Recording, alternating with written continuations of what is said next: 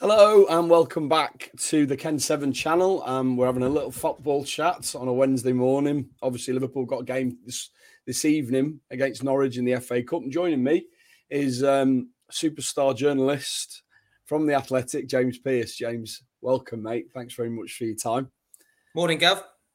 We've got quite a bit to talk about. Obviously, we've just put a bit of silverware in the trophy cabinet on Sunday, which was fantastic. I'm guessing you were at the game.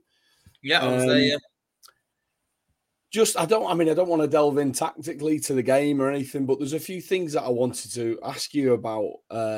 First of all, what did you think of Luis Diaz's performance? Yeah, I thought Diaz was the pick of Liverpool's attackers on the day.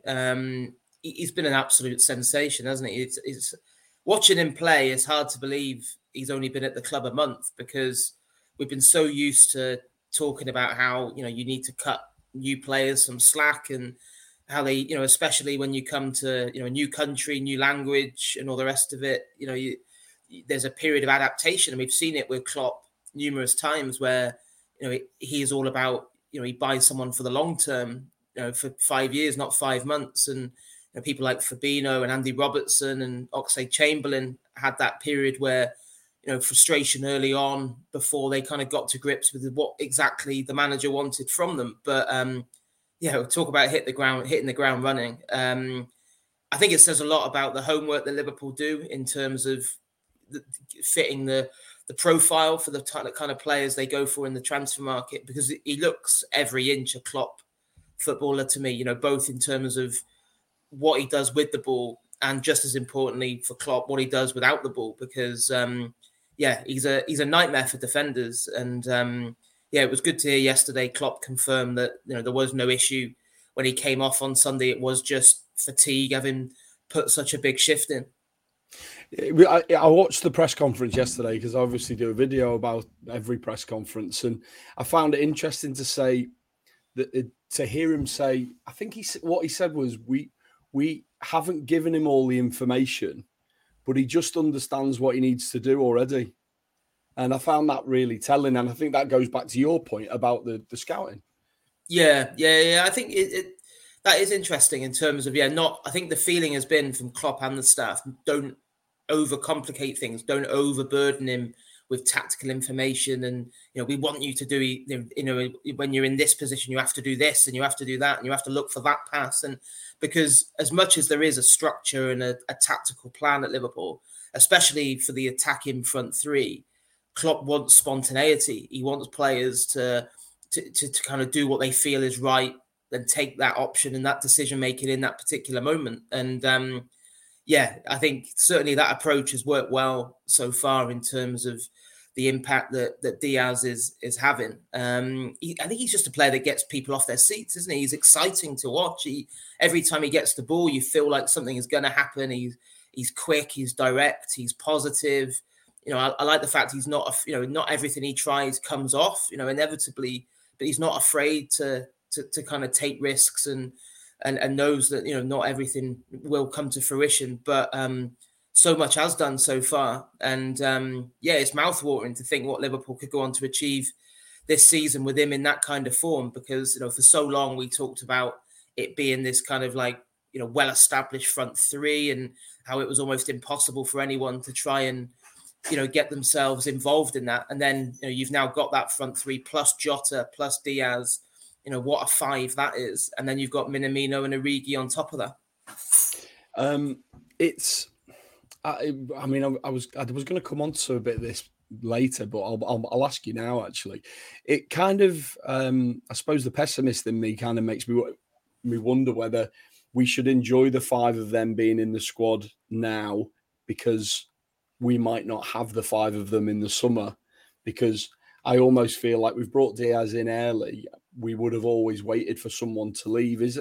Have you got any information on that at all for the summer? Yeah, I think certainly at the minute it's too soon to say what will happen in the summer. I think you're right. I'd be surprised if all five were still there come the start of next season. I hope they are, but it wouldn't.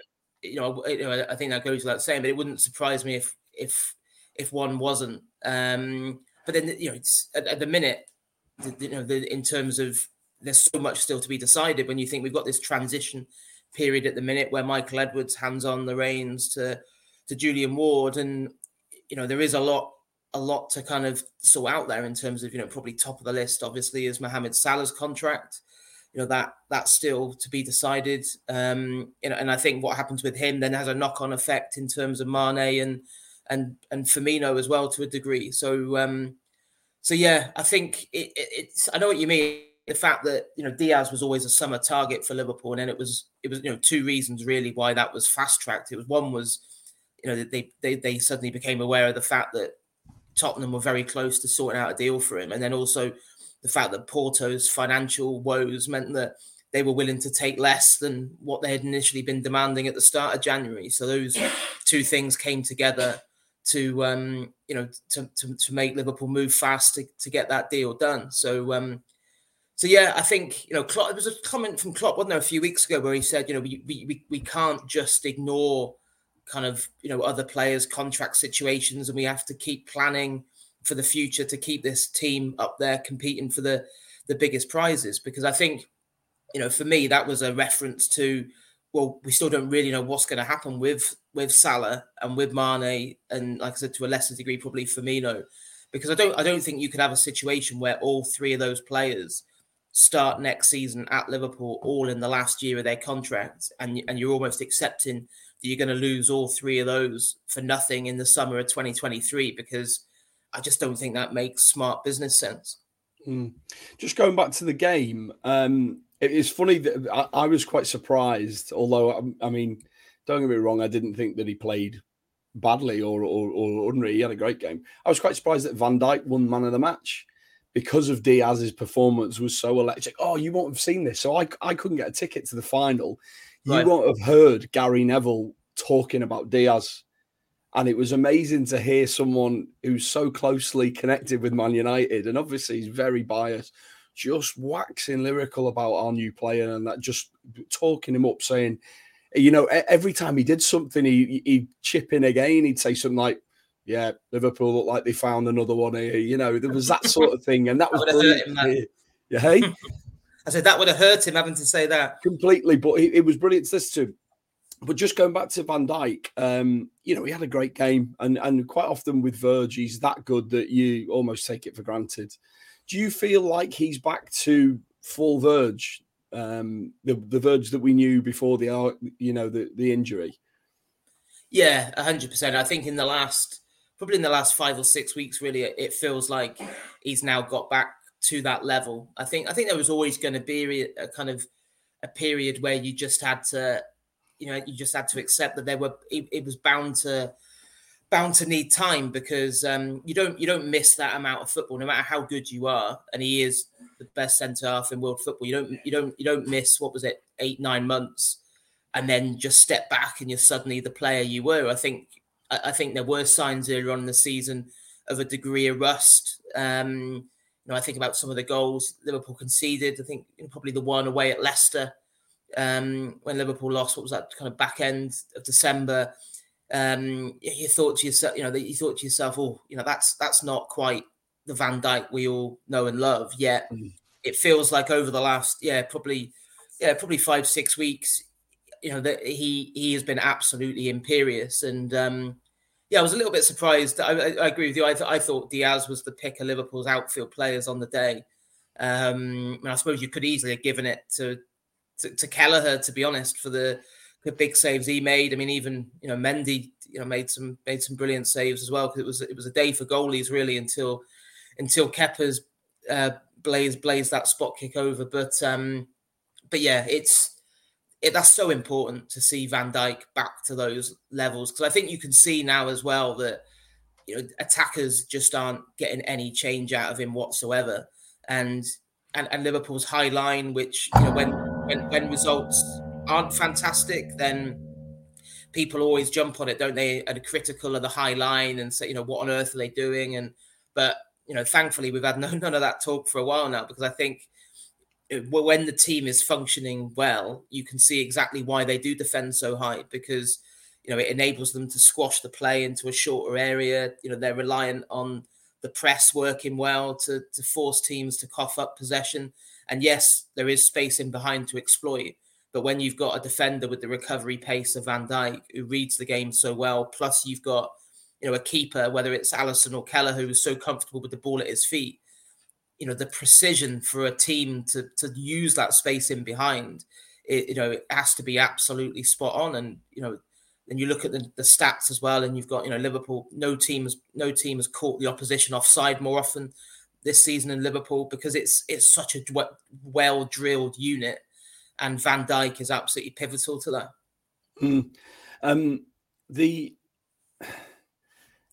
Try and explain to people, for people who weren't in the stadium, try and convey to people, obviously a journalist, so you're good with work, good wordsmith, try to convey to people what the atmosphere was like.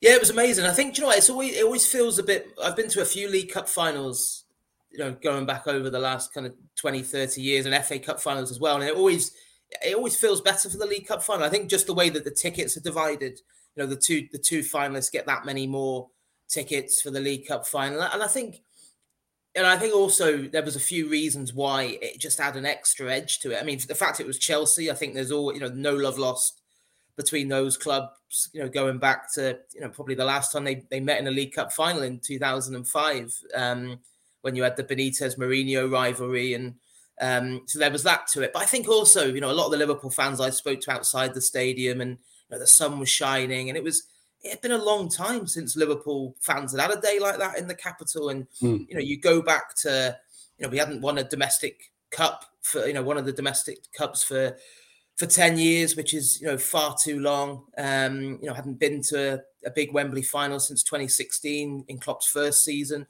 And then when you throw into the mix the fact that, winning the Premier League 2 years ago, and then because of the pandemic, being cruelly denied those kind of real special memories of, the stadium being absolutely rammed and bouncing when that title was won, when the trophy lift happened, no parade around the city. Mm-hmm. So I think, Liverpool fans and the players and the staff missed out on a hell of a lot. And then, obviously last season you had the wheels coming off with the serious injuries, I was, people used to say to me last season, "Oh, you're so lucky you can still go to the games."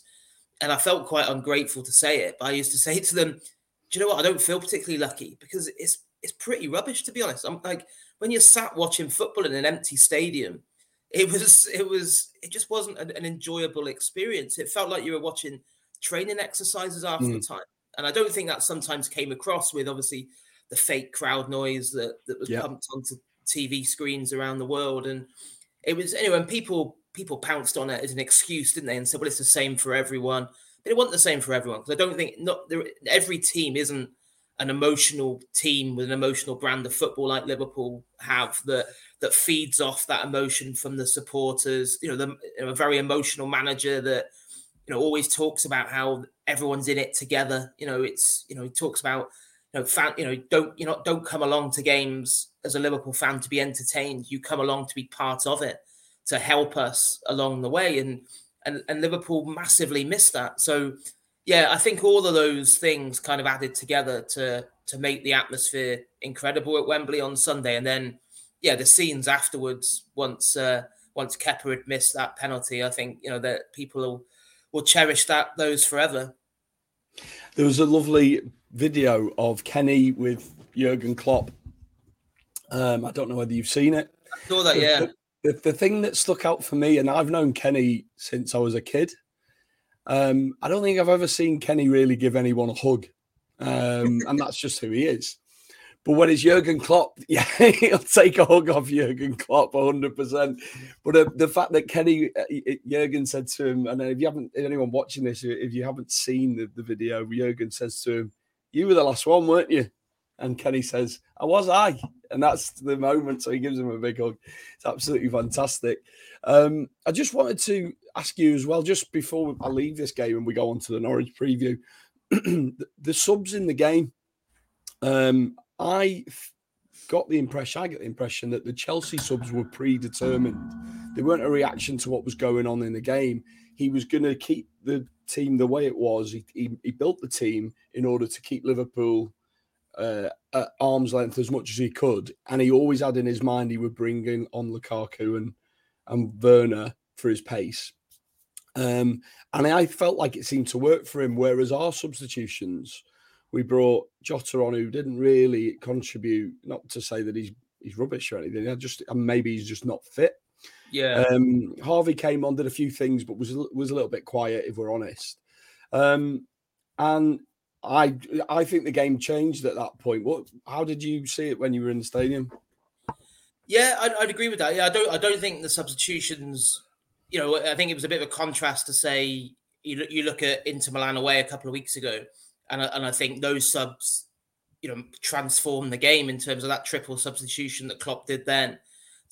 Massively improved Liverpool and helped them go on and win the game. I think Sunday was different. I think they didn't improve Liverpool. I think it actually became a lot more disjointed after those, and it just became so stretched, didn't it, at the game? And I think maybe fatigue and all, you know, in the other areas of players who hadn't, you know, been introduced, maybe that was a part as well. But it was, I mean, that game could have been anything, couldn't it? It's, you know, and because it's a, you know, it's a major final, I don't think there's much, you know, I'm sure Klopp hasn't wasted too much time since Sunday dwelling on the tactical deficiencies of that game. But, I mean, it could have been 3-3, it could have been 3-1 either way with the chances there were. When you think about, you know, that Mendy save from Sadio Mane first half was, you know, one of the best saves you'll see. It was like, then you think, you know, the Kelleher one from what was it, Pulisic early on, the one from Lukaku right at the death, the disallowed goals. You know, I thought, you know,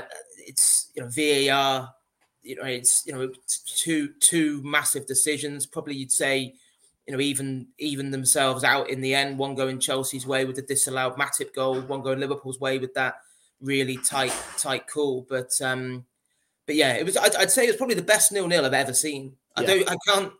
I think if anyone had said to you beforehand it would be 0-0, you'd think, oh, you know, I bet, you know, real cagey affair. Both teams too worried about what the other one might do to them to really come out of their shell and play. But it was the absolute opposite, wasn't it? It was just a fantastic game, and I think that's why when you come out on top in a game like that, it just does so much for you. You know, you see people say, you know, I've seen, you know, people, you know, who support other clubs saying, you know, oh, that was a bit over the top. It was only the League Cup, but it's like, no. It meant that much because of what Liverpool have been through the last couple of years, but also I think because of what they know that this could do for them for the back end of the season. Because it does feel like shades of 2001 with where, you know, you talk to anyone that was part of that treble winning team, and they always say that the most important moment of that season was beating Birmingham City in the League Cup final, because, you know, again, it wasn't massively convincing on the day, but, you know, that just gave them the momentum to kick on. And, you know, winning is a habit, isn't it? And then you get a taste of it and you want more. And that's why you think, you know, with the way the squad is at the minute and with the way that belief is so high, you do think to yourself, wow, what have we got in store for the next few months? This is the last thing on the final. I wanted to know what you were aware of on the TV. Sky did it was like a full rundown on Kepa's the different stages of getting ready. You know, so on the TV we knew Kepa was coming on. Like at first there was a bit of disbelief from the commentators, but you eventually thought, hang on, he's just put his gloves on. He's definitely coming on for the substitution. We couldn't believe it. Were you aware of any of that in the stadium? And what did you think? To be honest, I was sat next to our Chelsea reporter, Liam, and he said early on in extra time that, you know, if this goes to penalties, he will bring Kepa on. I think it was well anticipated. Obviously, he'd done it before and it had worked out previously. You know, I think it's easy in hindsight to be critical of Tuchel. I think one thing I would say, which I said to Liam at the time, which I thought was odd, was that, you know, and I know that the stats back up the fact that Kepa, previously has been a decent penalty taker, But I just think Mendy was having such a good game. Yeah. That was why, for me, it just seemed a bit bizarre, because I think, especially when he's pulled off that save for Mane first half, Mendy, and you're thinking, I think just if you're a Liverpool player stepping up to take a penalty against a goalie that's been absolutely unbelievable for 120 minutes, psychologically, you're not thinking, I'm going to have to hit it that bit harder, be that bit more precise with this spot kick to beat this guy, compared to a someone who, yes, might have a decent penalty record, but he's coming in absolutely cold for that shootout. And yeah, so it backfired, didn't it? It was there's an aura around Mendy, a bit like when keepers are in the pomp. You would. There was certainly a time when you played against De Gea. I'm sure strikers felt like they'd have to hit the perfect shot in the perfect position. I'm sure that happened with Schmeichel. I'm sure it happens with Alisson. And I'm sure it happens with Mendy. The few times we've played them this season, I felt, Christ, how are we going to get something past this goalkeeper? He's been fantastic. Bearing in mind as well, he's just won the African Cup of Nations in a penalty shootout, and I think he made a couple of saves. It just seemed very, very strange that was predetermined and agreed upon, and they thought that was the best course of action. But like you say, with hindsight, it is what it is. Let's. I'm conscious that I'm keeping you a bit longer than I said, so let's move on to the Norwich game. How do you think our lads recover from what's just happened on Sunday and then go again? I'm gonna have a little chat with you about the team selection. I've got a little team selection which I think it could be, but just in general, do you think this is going to be possibly a game too far, or do you think they'll be fine? No, I think it will be a very different looking starting lineup to Sunday, because I think Klopp has got so much belief in the depth of talent at his disposal, and probably winning the League Cup underlines that. The fact that 33 different players were involved in terms of game time from when that journey started at Carrow Road to lifting the trophy at Wembley. So no, I don't see it being a game too far. I think it's. I think also you look at it from Norwich. Norwich have obviously got bigger fish to fry themselves at the minute than the FA Cup. With they're scrambling to try and get themselves out of big trouble at the bottom end of the Premier League, and so it'd be interesting to see what kind of team Dean Smith plays. But no, I think when I spoke to a couple of the players since Sunday, and the mood was very much like, do you know what, we love Sunday, but it's gone now. Right. This isn't like a group of kind of heady teenagers who have never won anything before, and suddenly just think, well, that's it. Successful season, we've ticked that box. That these are serial winners. Most of this squad, won. If they didn't win the Champions League, they certainly won the Premier League the year after, and they've been part of big successes. And yeah, they. I think from what I was told, there was we all saw the scenes in the dressing room afterwards, the singing and the dancing and the jubilation and the ecstasy and all the rest of it. And then once they got on that coach that took them from Wembley to Luton Airport, and then from Luton Airport flying back to Liverpool very late on Sunday night because they were held up by the drugs testing and the traffic and all the rest of it. There was no party on the plane, or certainly it all seemed very calm and quiet, to be honest, and they all went their separate ways when they got back to Liverpool. So it's not like there was some massive party and then it's back to it and all the rest of it. I just Monday was a recovery day. Tuesday afternoon they were training again. So I haven't got any concerns about kind of after the Lord Mayor's show or anything like that tonight. Did you see that yesterday when one of the journalists said to Jurgen after the Lord Mayor's show, and he was like, "What?" Yeah. They obviously that doesn't translate into German, that one. Like I said, I've had a little go at the team. I'm probably way off, but I just wonder what you thought about this. I'm starting in goal. Would you think that Alisson will come back in, or do you think he'll keep Queeve? No, I think Alisson will play tonight. I think the fact that obviously Kelleher, after the absolute drama and heroics of the weekend, just no need to push him into there again. So I think Alisson, I fully expected him to start in goal tonight. Yeah. Can you see? You can see that graphic, I'm guessing. Yes, I can. Yeah. I So don't think that'll be. I don't think that'll be far off. I mean, I suppose you could argue, whether it will be Matip or Konate is probably a bit of a coin toss. You're right. I mean, Van Dijk. I mean, Van Dijk is almost back to that kind of, as we talked about earlier with Van Dijk. He's just such a machine. Do you just keep on playing him because he's almost feels like he's back into that cruising through games. But yeah, I agree with you. I'd give Van Dijk a breather tonight. Joe Gomez definitely could do with the minutes. Mm-hmm. I think Tsimikas at left back is a bit of a no-brainer. Give him that game time. Trent, I mean, I suppose, do you possibly give, you could even play Gomez at right back, couldn't you? And then play Konate and Matip if you wanted to. Or you could play Milner at right back, I suppose. Yeah.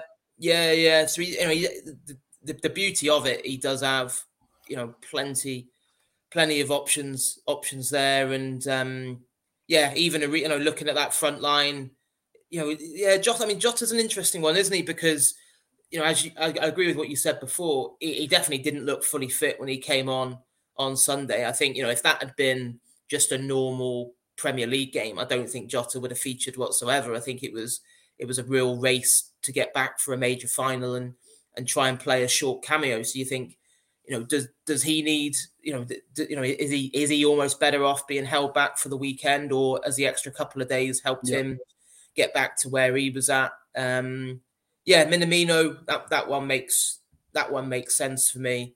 The Ox one is, I have some sympathy for Ox, because when the lads were away at AFCON, Ox played, scored 2 goals back to back, and then we've not seen him since. It was literally the next game. He scored 2 goals, next game not played, and he's really not featured.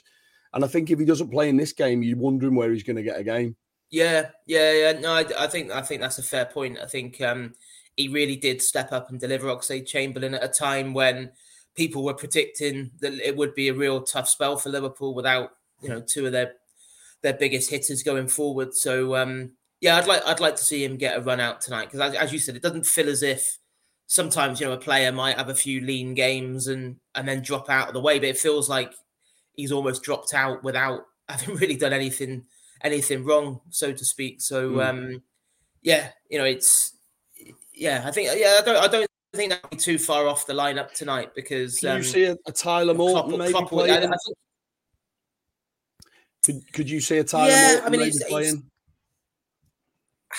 Possibly on the. Yeah, I mean, I'd be surprised if he started, just because of the sheer options he's got in there at the minute. Obviously Keita came off relatively early, didn't he? I think second half on the weekend. So you think he would be in the mix as well. So I think, maybe bench for someone like Tyler Morton, but I'd be surprised if he was in the midfield starting 3. Lovely stuff. Well, just before I let you go, can I just ask you, because obviously you transfer guru for Liverpool, so your understanding is the Fabio Carvalho deal pretty much done, just needs dotting the I's and crossing the T's? Do you know what? It's gone pretty quiet on that, hasn't it? Since the back end of the window. I mean, the deal was done. It was a paperwork issue that meant it was just impossible to get over the line on that frenetic night on deadline day. So I think I don't think it's a case of it's just waiting to be announced. I think there is still some work to be done on that, because I think the concern was always that if you waited to the summer, overseas clubs can sign someone like Carvalho who's out of contract for next to nothing. I think you're talking about £500,000, maybe even less than that. So and that Liverpool, under the terms of the rules, they're not actually allowed to speak to Carvalho. I think it's the 3rd Saturday in May. I think the rules state. Right. The only difference with that, obviously, is if they agree a fee in advance with Fulham, and then all parties are in agreement. So I think what we do, Liverpool are still well and truly at the front of the queue for Carvalho. I don't think anything that's happened in the last month has changed their mind on him. But yeah, and at the minute, there's still some work to be done to get that over the line. It's People watching this won't be happy with what I'm about to say, but for me, if Carvalho comes in, and I saw the other day that they want James Milner to sign another 1-year deal. Personally, I don't think we will sign anyone in the summer unless someone leaves that we weren't expecting to leave.